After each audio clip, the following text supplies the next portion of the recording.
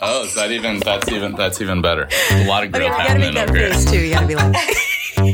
This program is brought to you by the Provost Teaching Fellows at the University of Texas at Austin. James, I'm sorry. Hi, I'm sliding into being present right now. All of this is being recorded, so. Oh, good. She'll use it. Michelle's kind of tricky with that stuff. I don't know if you noticed the last recording we did. I had specifically said, I hope you deleted that question that I asked that was super rambling. But then she put me at the end saying, I hope you deleted it.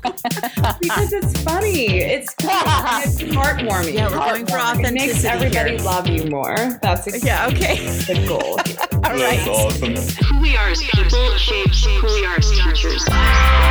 Like I say, every 4 years I'm up. I'm a military kid. I'm an Air Force brat. I also write fiction and do other crazy stuff. Creativity is imbued in every single thing I do. I came here to be an aerospace engineer. How did you get interested in politics? I'm sorry, Stephanie. That's really none of anybody's business. We're all steeped in the same tea. Welcome to the other side of campus. I'm Stephanie Seidel-Holmsten, Associate Professor of Instruction in the College of Liberal Arts.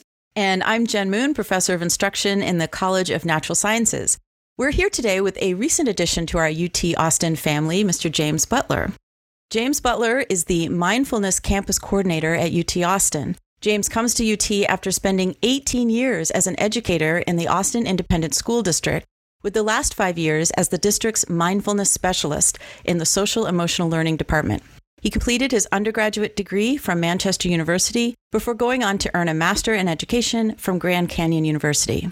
In his current role at UT, he works with student organizations, small groups of students, and faculty to bring mindfulness into the classroom. He aims to share mindfulness on campus through a healing and equity-centered lens with a focus on supporting students. James came to mindfulness to support his own mental health struggles and is passionate about mindfulness being accessible to all identities. James, welcome to the other side of campus. Thank you, Jen. Thank you, Stephanie. That was an amazing intro. I appreciate that. Of course, you're kind of an amazing person, so it's easy. That made me feel nice. I appreciate that. Yeah, we're so excited to have you here. And we want to start with asking a little bit about how you came to the work. So you started this fall at UT after working 18 years in the public school system. And in fact, Stephanie and I were musing that many faculty already know you from your work with their kids. Which is so cool. So you are a familiar face to many of us already. So let's start at the beginning. And first of all, let's define what social emotional learning is. Yeah, so social emotional learning is focusing on like the whole student and paying attention to the social aspect, not just like their own social beings, but also the kind of like socio-political context that they're living in and just kind of the world that our students are living in. So paying attention to that and how that impacts each individual student, and then leaning into just being honest about emotions and like what might come up given what's going on at home or what's going on in the world or what's going on in that exact moment based on any given situation, and really honoring where our students are at and where they're at with their brain development, and just like really paying attention to the whole child, and child being my elementary expertise, but the whole student, and really honoring that, and that it's like our students are more than just academics, and it's academics obviously is incredibly important, but there's more to our students than just that. So that's something that I've always been passionate about. When I started teaching kindergarten back in 2002 at Wynn Elementary here in Austin. And, I really got into the work. I had an amazing 5th grade teacher that was really inspirational. You mentioned in the intro that, I came into mindfulness because of some of my own mental health struggles. I was diagnosed with depression, anxiety, PTSD as a result of a tough childhood. And my 5th grade teacher, Mrs. Alcock, was just incredible. And she saw me for who I was. And I was like, I want to be like her to all students. So then, became a teacher, and like that philosophy of really paying attention to the whole student was really important. And the whole student, including my students' families. So getting to know my students' families was really important to me. And like understanding where they're coming from, especially if they had different lived experience from me, really like learning who they are, and that if they had a different way of going about things, that it didn't mean that it was wrong. It was just a different way of living. And it was really important for me to honor that, especially myself being a white male, and really just paying attention and listening and learning from, diverse perspectives.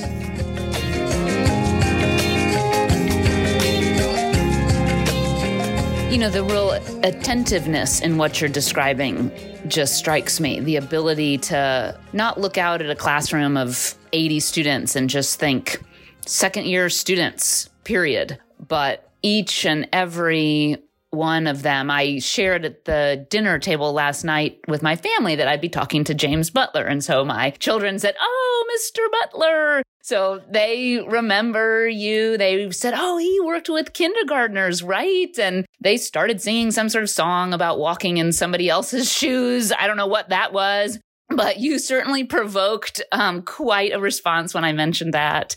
And so we talked a little bit about mindfulness, and right after potty training comes mindfulness. How is that possible? Yeah. I mean, honestly, if 4 and 5-year-olds are, like they're like sponges. They really like take it up, and obviously they've got a lot of emotions happening. They're, they're very, very young. They're still learning a whole lot and learning how to communicate all these things that are coming up. So, just providing these tools to them was really helpful, and just like very simple breathing techniques. And what I learned is that I was like, I received some pushback like, "Oh, well, you're just a pre-K teacher. You're just a kindergarten teacher." Like, yeah. And, of course they can do it because, they'll listen to anything.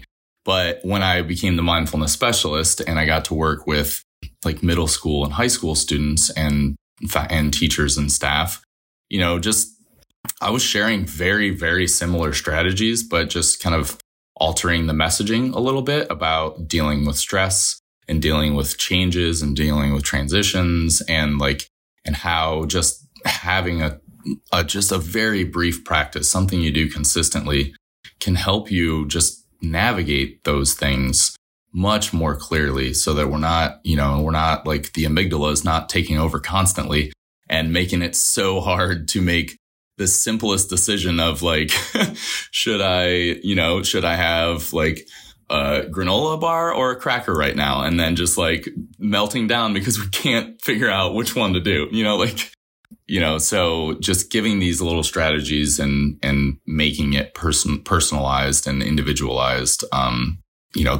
they really bought in, and they were really into it. Because even as you describe that, I must admit, sometimes I think of mindfulness as a response to stress, a tool that we would use to de-stress. And I think of kindergartners, and I think, are they stressed? What is the context that you're working with pre-K and kindergartners around mindfulness? With pre-K and kindergartners, their brain is like very much developing.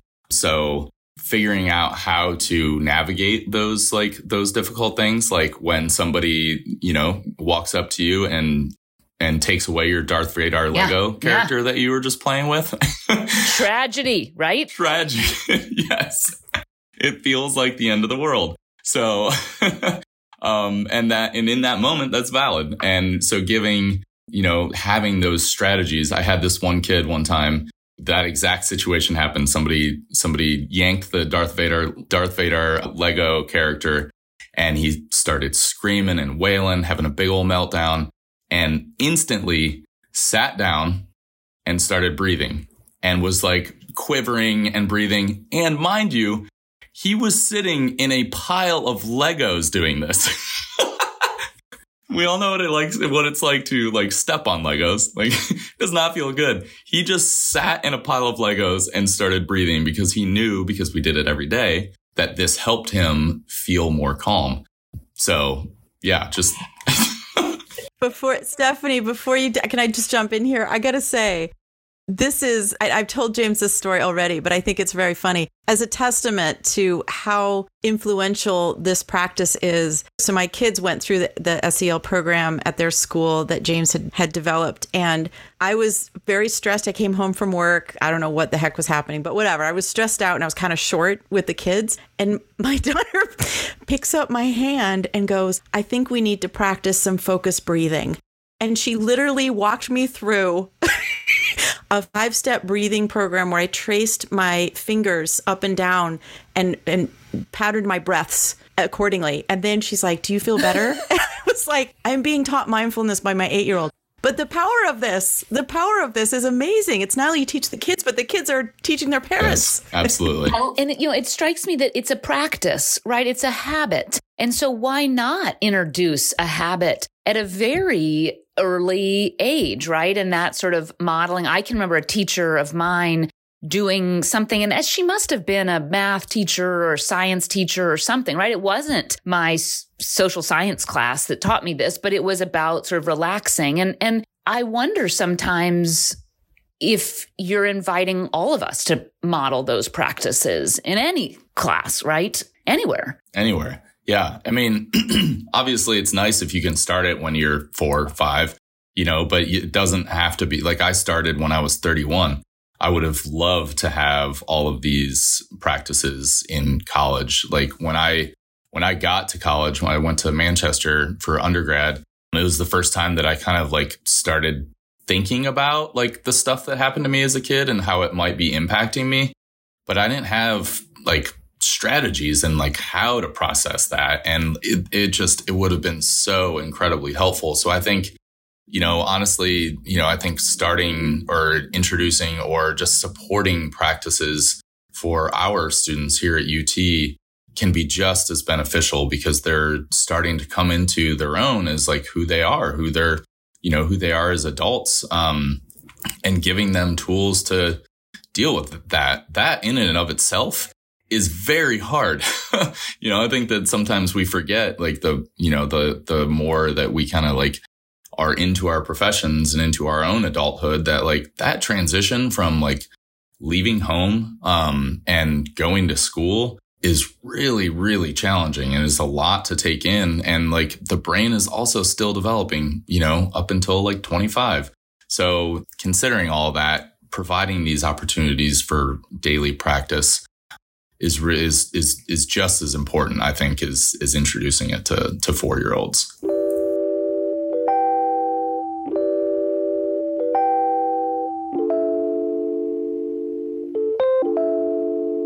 So, we briefly talked about your work in the public school system. And then as we're talking now about college students, you talked earlier about the similarities, meaning like a lot of the strategies are the same. You just sort of package them a little differently.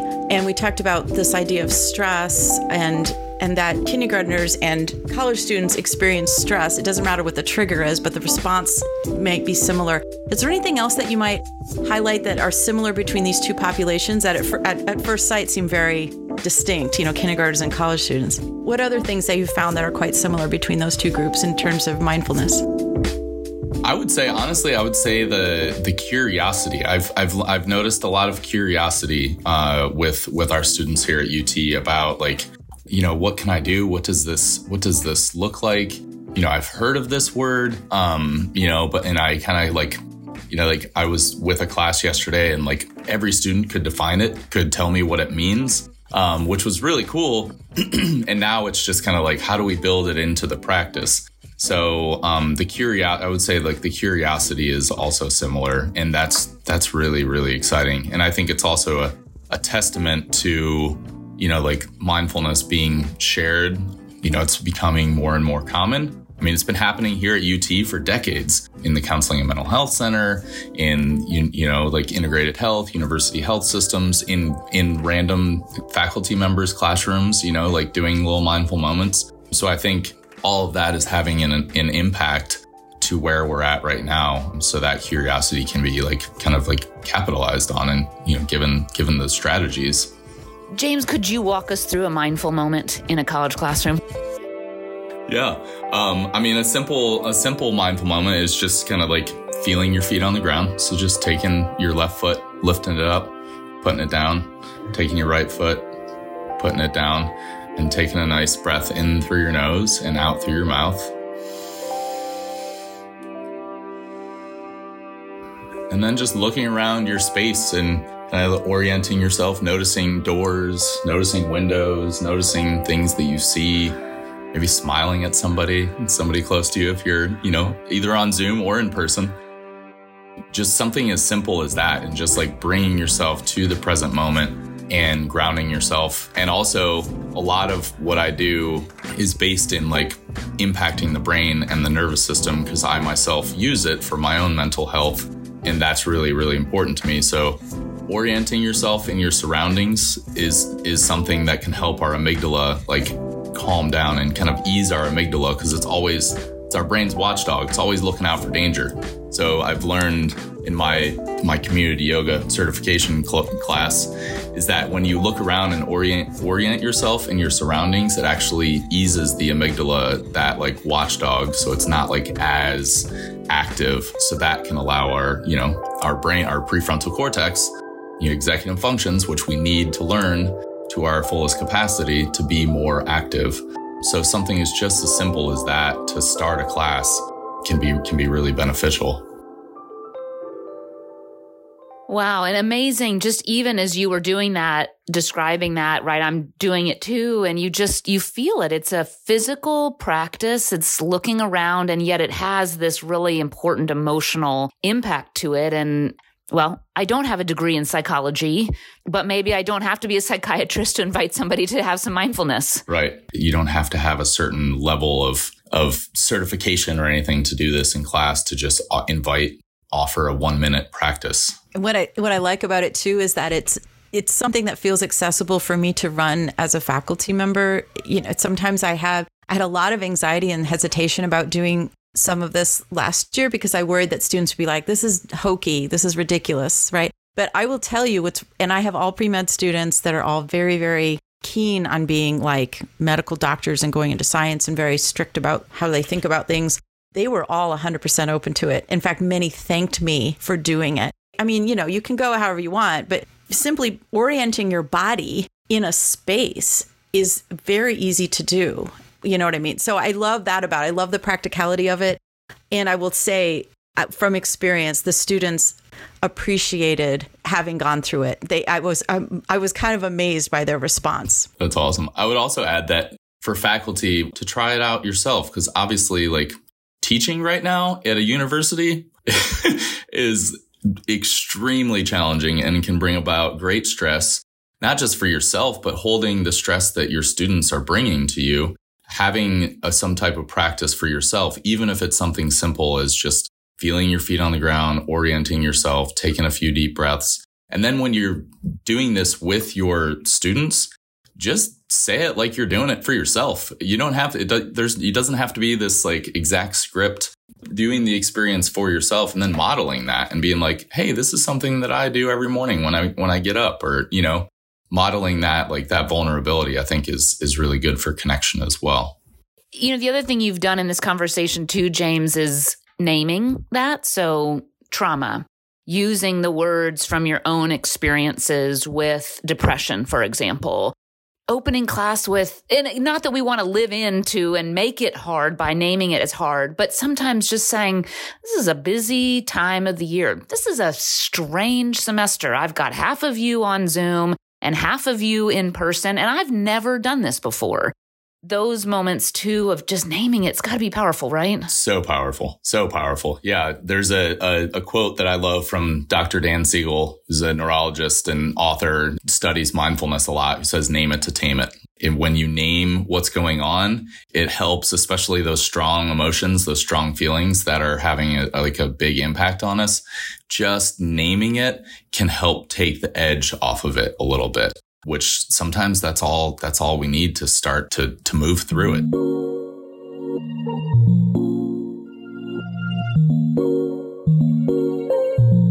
We are sort of as a society always looking at our phones. Maybe not a fair characterization for everybody. We have a lot of distractions. What sorts of challenges do you think college students are facing today when you're talking to them about mindfulness? I mean, I would say a lot of it is like kind of like feeling like overloaded with work and not really like feeling like they have the time to get that done and also be, like a college student and have the college experience and be the, social beings that we all are. So I think that like that's a big thing that's come up in interactions with students. And honestly, a lot of students have been like, can you get faculty to share some mindfulness, like in class? And then also, can you get faculty to practice for themselves so that they also understand where we're coming from? So just keeping that in mind. And I think just living and going to school in the middle of a pandemic, I mean, it's not over. Been in it for 3 school years now. So I think that is, a lot of our students are coming to us having not had like traditional senior year or having their senior year cut off, and then having their first year college experience be virtual. There's a lot going on. So I think just understanding that and leaning into that. And obviously, faculty all have there's a lot to cover and everything, but I think just understanding where our students are at and what they're kind of experiencing in this time of their life. James, thank you for that. I have a question that's completely off script, actually. And that is, I was talking to a colleague the other day about, we understand that students, well, all of us are kind of in this tumultuous time. We're trying to do the best in terms of our course structure to allow for a little bit of flexibility and grace and so on. Okay, totally fine.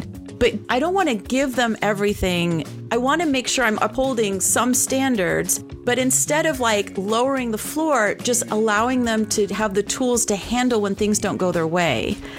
They get a C. That's okay. You're going to get C's sometimes. Figure out how to handle it emotionally, first of all, because that's the biggest thing, and then get back into it. That's actually, I think, a skill that's going to help them in future, because their way is not always going to be paved. We're doing our best now, but, where's that balance? Do you know what I'm saying?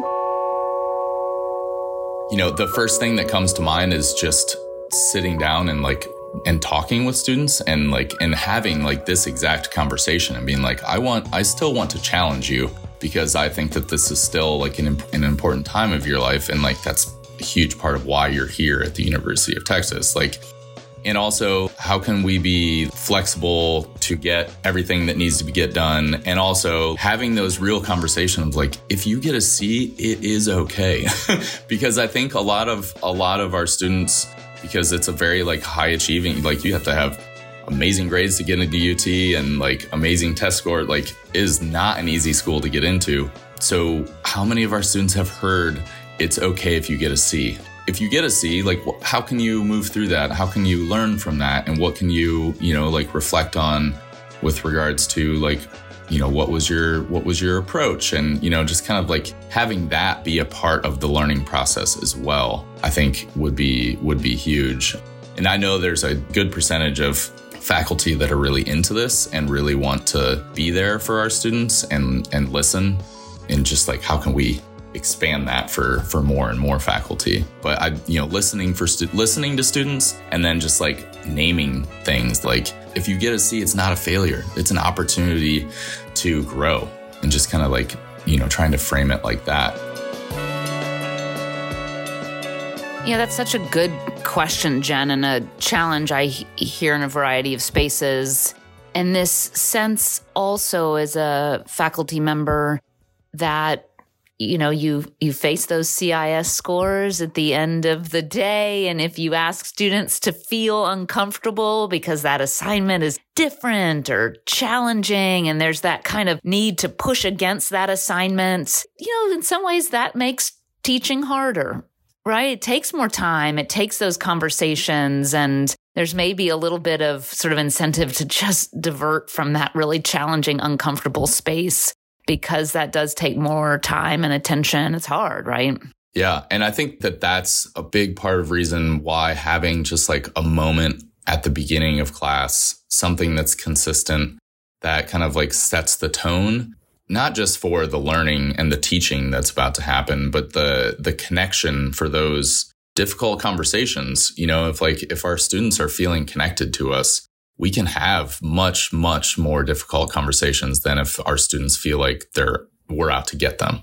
So that start of the class is not just to help kind of orient ourselves and get our brains, ready. It's also to build that community and to build that trust. So tell me a little bit about your vision for how you hope your work impacts the university. What do you hope to achieve in your tenure here? Yeah, I would love for our students and faculty and staff to have some type of personal practice that's consistent, that's maybe even just a couple minutes a day, and that is in line with who they are, and do it consistently so that it's easy to access. It builds it into our brains if we're doing it every day. Just like when we're with little kids and you're having a meltdown, you're just take a deep breath, just breathe. I am breathing, because they're not used to practicing it. So it's similar. It might come out a little bit different in college students, but it's a similar impact when you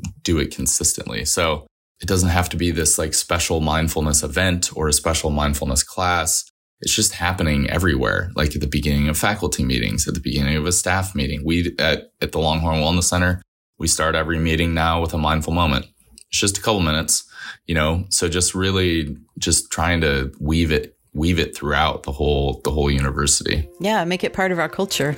And this is just this how you start class. You take a moment, you breathe or you do a thing. And God, what an amazing group of people graduating from this university every year with having that practice already in their back pocket. That would be an incredible outcome. I think of our students and I think of faculty meetings. Imagine if we took a breath. Might I hear other people differently? If I have collected myself a bit, will I be more attuned to my environment? Not only this space, but also the other people. I might be better in a faculty meeting if I had taken a mindful moment. Absolutely. Jen's definitely, Stephanie, be sure. I didn't mean it like that. That's all right. Called out. That's okay.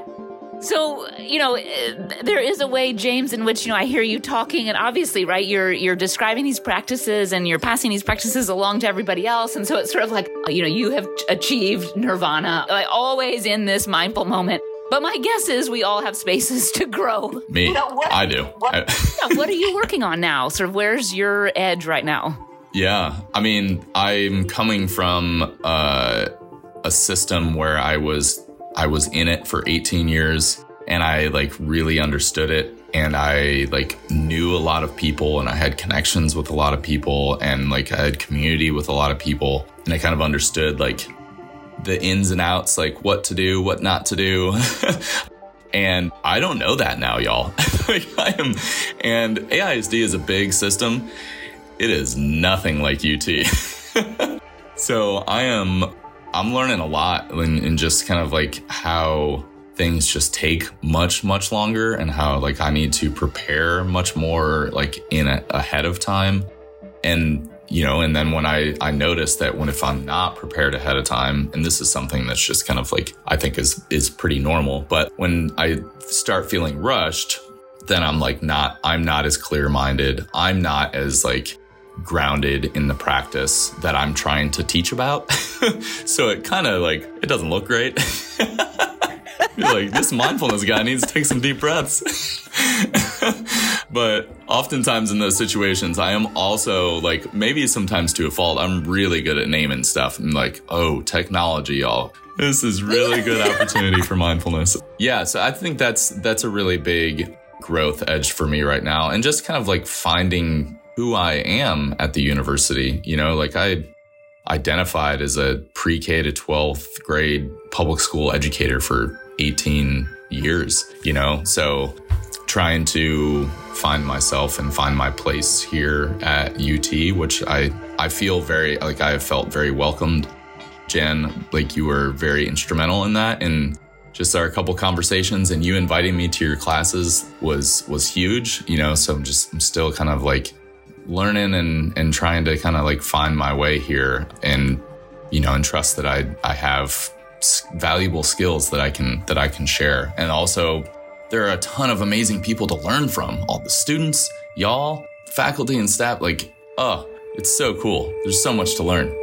We definitely share that sentiment about learning from each other. And this is one of the big reasons why we wanted to do this podcast, is so we had an opportunity to sit down and actually take time and learn from each other. So such a delight to have you here. And when you said, you're trying to find your space, I think so many new faculty each year have exactly those thoughts and are right there with you, trying to figure out who they are in this new environment. It's, very stressful starting a new job, but wow, what an incredible asset to UT that you are a member of the team and all of that you have to offer. So we're so delighted to get a chance to talk to you and that you're here to share your expertise with us. I'm so excited that y'all do this podcast. I need to listen. I need to catch up and keep listening, because these are I don't know. I really love what y'all are doing. Can I advertise y'all on the website? Oh, please do. Because there's some really good folks. We've had some great, all of them have been great, but some of them have really focused on this idea of nurturing students and creating a, inclusive environment and, that kind of thing, taking care of the whole student. There's some really great, particularly great recordings. And I'm trying to, off the top of my head, we can send you a list of folks that specifically talked about that.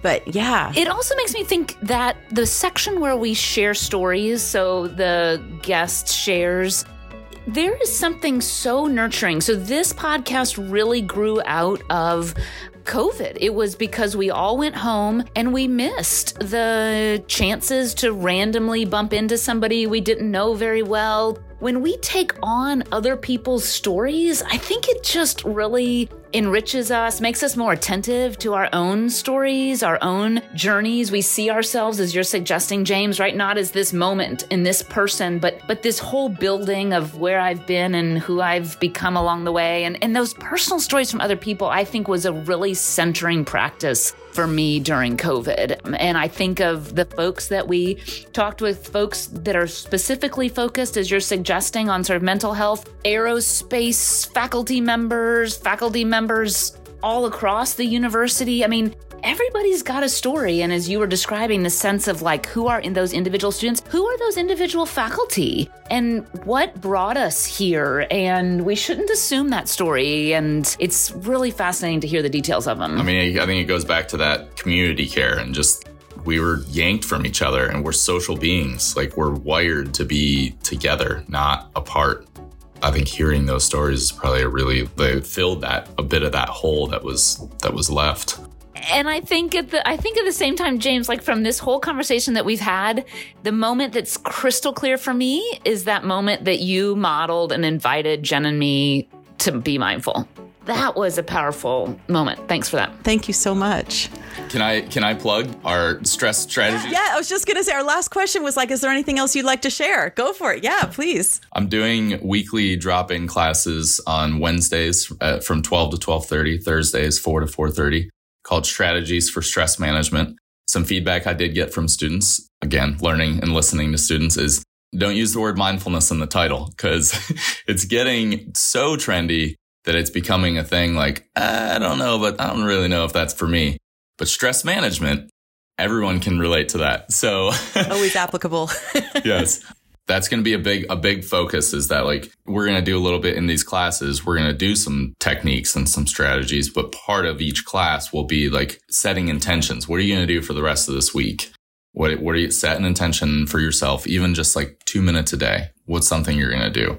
So we can start to build it into our routines. Cause I feel like I've said 700 times during this podcast, that daily practice, is huge. Building it into our habits. That's when the real impact happens. Well, here I am sucking on my cup of coffee, and I'm thinking, think of all the daily habits we have, right? A cup of coffee, checking my phone for various things, right? We have opening email. We have all these routines. Why not add one that actually nurtures our ability to be sort of present in the moment? Mm-hmm. Or just weave mindfulness into it. With your coffee, when you take a sip, really notice the flavors. Notice the different, what it tastes like at the front of your tongue versus the back of your tongue. What it tastes like on notice the temperature, it doesn't necessarily have to be added. But thinking of what you're already doing, thinking of how you can be more mindful while you do that. I can totally buy into that. Sipping coffee with intention. Yes, there you go. I'm there for it. That's great. Well, thank you so much. This has been wonderful. Thank you all. Thank you, Jen. Thank you, Stephanie. I've really, really appreciated this. It's an honor to be on the other side of campus. It's a pleasure to have you here.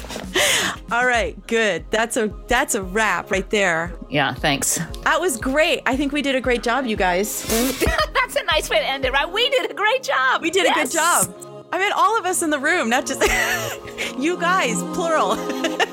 You've been listening to The Other Side of Campus, a production of the Provost Teaching Fellows at the University of Texas at Austin. Our executive producer is Mary Newberger. Our producer is Michelle Daniel. And our music and sound design are by Charlie Harper Music at charlieharpermusic.com. For more information, please visit us online at texasptf.org. We hope you'll join us next time on The Other Side of Campus. Thank you. Yeah, I like that conversation at the end. You know, I think we pulled a lot out of there, and I think having him in the room even for the debrief was kind of fun. So yeah, I'm good. Let's call it. Maybe Michelle can work. Michelle, you can work your magic. Work your magic right here and make that cool.